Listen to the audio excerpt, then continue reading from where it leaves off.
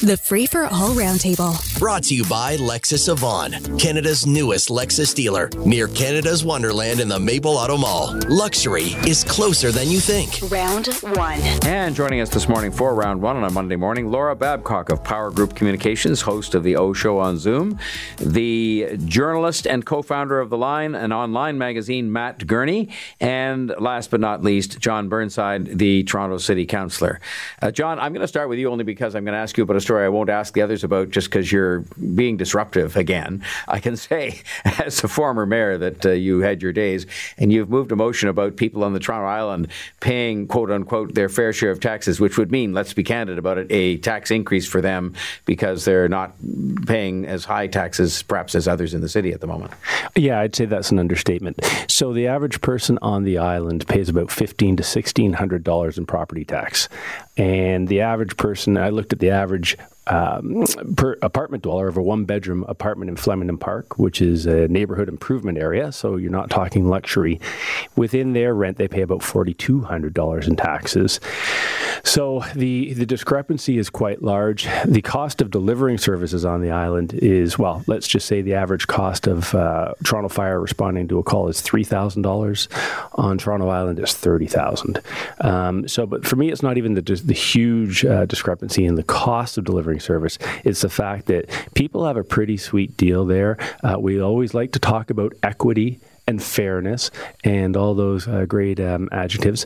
And so there's my motion. I know I've rankled or riled some people up, and that's coming to council. Well, raising the Toronto Island, I can assure you, as a veteran of this from both provincial and federal politics, going all the way back to when I worked for Premier Davis like 40 years ago, the island is just one of those ones where you kind of go, wow, that's putting the cat among the pigeons. So we'll leave it, Laura and Matt, to you to talk about this issue when John's motion is debated and we see what the outcome is. Can I get to one that's right on the table now and is being debated, and it's been debated here before, but now we're a little closer to reality with the announcement of the fact that Toronto will have 6 World Cup soccer games in 2026, and including the first ever game played by our national team on Canadian soil that will happen in Toronto on June the 12th, 2026. Laura, is it like one of those events? I know Hamilton, where you are, has had the Commonwealth Games before, and I remember there were debates about whether that was a good idea or a bad idea. Will the debate on it being a good or bad idea go on until the minute that the players take the pitch on June 12th, 2026, or will it get over with at some point? Well, I'd hardly equate FIFA with the Commonwealth Games. I mean, that's an anachronistic concept, and the games don't make a lot of money. In fact, other cities don't even want to bid for Commonwealth Games, so I've never supported the Hamilton Commonwealth Games bid. It just doesn't make a good business case, John, and we have so many other pressing issues. With FIFA, it's a different level, right? Like you said, it's an endless Super Bowl. In our house, my husband's Croatian, we have a basement that gets converted into a World Cup pub, and the entire neighborhood comes for every single game. It's insane. So, I mean, around here, World Cup is a highly visible activity. It's very, very well supported. And I imagine that Toronto hosting, or Canada hosting some of the games, is going to make a big, not just economic impact on the days of the games, but the visibility can't be beat. You have a global audience. It's a growing sport, if anything, and it's an accessible sport, which is why I think soccer is growing so quickly. To play hockey is a privilege. It's extremely expensive. But soccer, I mean, my father-in-law used to roll up socks and play soccer in the streets in Croatia and Istria. So, I mean, it is a game that the world can access, and I think it's an excellent investment and opportunity in Toronto, and I hope we can just get on and make the most money off of it and have a good time and not fight about the cost. God, where were you when I needed you? I mean, you said it better than I did. Not that takes much effort. Matt, are you thinking this is going to be turn out to be a good investment in the end and a good thing that will bring some joy to people here, or is it something that we should just have stayed away from? My hindsight being 2020. Well, it's funny, John. You say a minute ago that you needed more Lauras a couple of years ago, and all you had was me's because there were guys like me out there. Well, that's not to diminish you. I mean, you're no Laura, Matt, but I appreciate the fact you were there too. Anyway, go ahead. Well, we all have our pros and cons, I guess, highs and lows. But look, yeah, I kind of have a weird attitude on this, and I am on the record. I literally wrote a column about this once, that I absorb all soccer like an anthropologist visiting like a new civilization. Like, soccer's not my game. I don't get it. I don't know the rules. So to me, the World Cup would be sort of like discovering ancient pyramids or something in a civilization I don't know anything about. It's like a bigger, more ostentatious display of something I don't understand. If it's good for the city, if it draws tourism, like, okay, like, I'm not going to be a total curmudgeon about this, but I kind of just get the feeling like every 4 years, there's a couple of weeks where I don't understand why people are wearing matching shirts, and like there's honking at random times, and I don't understand what's happening. It's confusing and upsetting. Now all of that's going to be in my hometown. Look, my kids are probably going to like it. My kids both like soccer. They understand it. So there's probably going to be some excitement for them. And I'm sure there'll be buzz among some of my friends about, hey, should we try to get tickets, or should we go to a bar or whatever? Should we go to Laura's house and hang out with her husband? Like, there's going to be opportunities, I guess, for me to immerse myself in this, but I'm kind of baffled by the whole thing, and I'm kind of not looking forward to it. Not as a taxpayer, just as a guy who's going to have to talk about it for weeks. Well, it's interesting because Laura sounds like she's well informed about all of this. I guess she has no choice, given that her house is taken over when World Cup comes. Well, it's 2 years away, and there's lots to discuss between now and then. And I just think it will be something that will totally take over the city with positive excitement. And I've said it to Premier Ford, I've said it to Mayor Chow and others, because I think that's exactly what's going to happen. On a more somber note, we do have the justice system taking center stage today, in that we've had all kinds of stories about this very troubling incident in London that happened in the wake of the World Cup of junior hockey back in 2018, involving an alleged sexual assault by a number of players who now have been suspended or otherwise taken a leave from their hockey playing in the NHL. Most of them, 4 out of 5, I think. And but I think we have to remind ourselves, and maybe I'll start with you on this, John, that this is the beginning of a long process, and that's not to pass judgment on anything anybody's saying about this, but it's a beginning of a long process, which is called everybody's day in court, including the alleged victim and the alleged perpetrators.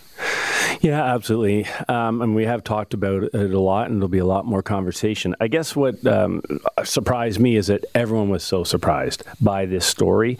Anyone in the hockey world knows that this type of behavior, and I'm not prejudging this one, I don't know the exact details, obviously, but that is the type of behavior that has gone on in numerous situations across many decades.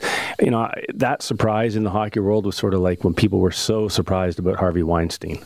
Right? Like, everyone knows it, and now it's just out in the open and everyone's wringing their hands, but no one did anything. Laura, it looks to me it's unusual that the police would have given as much advance notice. I think it was about 10 days that they would have a news conference today on the 5th of February. But in another way, so far, and it is day one really of all this, or slightly into it, it looks like it's been handled by everybody involved in a very professional manner, and trying to avoid some of the, the I don't even know what you want to call it, the circus that can accompany these kinds of proceedings from time to time. Yeah, I mean, we've had other super trials, right? Huge trials with massive interests that are like circus setups. And I can remember even when Gumeshe was, the huge throngs of the scrum outside the courthouse during his trial, and we can go all the way back to the Homolka trial, and just the trucks and satellite trucks and just the craziness around it. So I'm glad that they're trying to approach this one cautiously. They're managing their communications around this, managing expectation, because, I mean, this story has layers of ramifications, and it's not just about, what goes on with hockey culture, but it's also the fact that, we're looking at how payments were made, how things were settled, where money was coming from, and you had a whole bunch of hockey families going, wait, what? What's going on?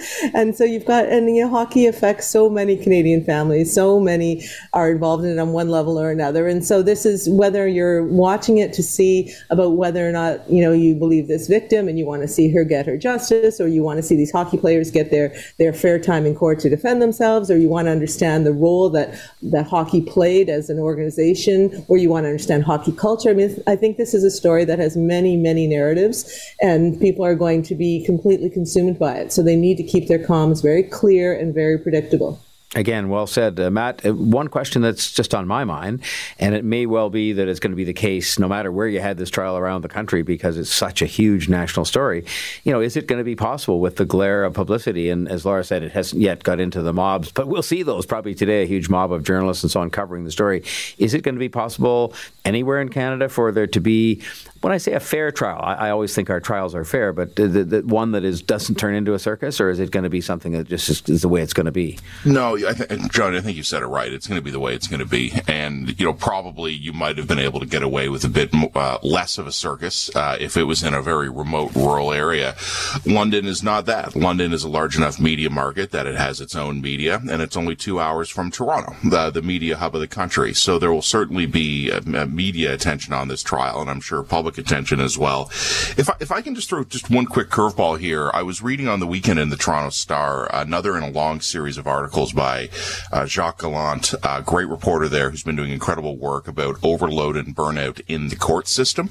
And he told on the weekend a really upsetting story. And I mean that in a very literal way. I was upset reading this about a woman who had made an allegation against an associate of him having sexually assaulted her. There was a mistrial. They had a new trial. A jury of 12 convicted the man of sexually assaulting her. And only after the conviction was the case dismissed due to procedural delays. This is an opportunity for us, and I know the attention is going to be on the victim here. I hope rightfully.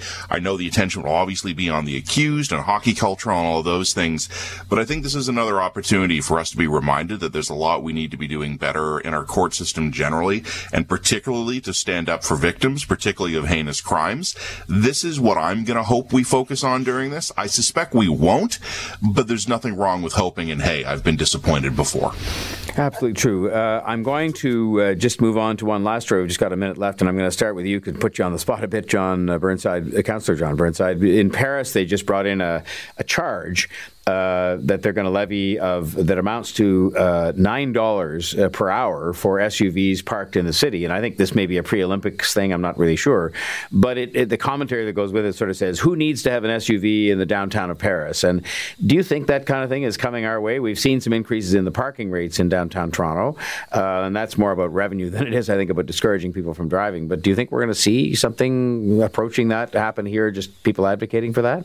Well, if it does, you and I are in big trouble. But I don't think it's, well, you know what? Everything is unpredictable at City Hall. I think that's the lesson of City Hall. It won't happen this term, but it seems like there will be someone that will take that up. I think congestion taxes will, in general, will be the next big push. Not so much whether it's an SUV or anything else, but I could see a congestion tax being debated in the next few years. Well, that'll give us something, all of us and many more to talk about. I will say thank you to Laura Babcock of Power Group Communications, host of The O Show, Matt Gurney, who is a co-founder of The Line, an online magazine, and John Burnside, who just heard, a Toronto City Councillor.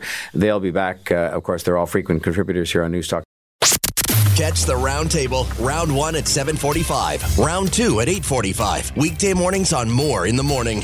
News Talk 1010, Toronto.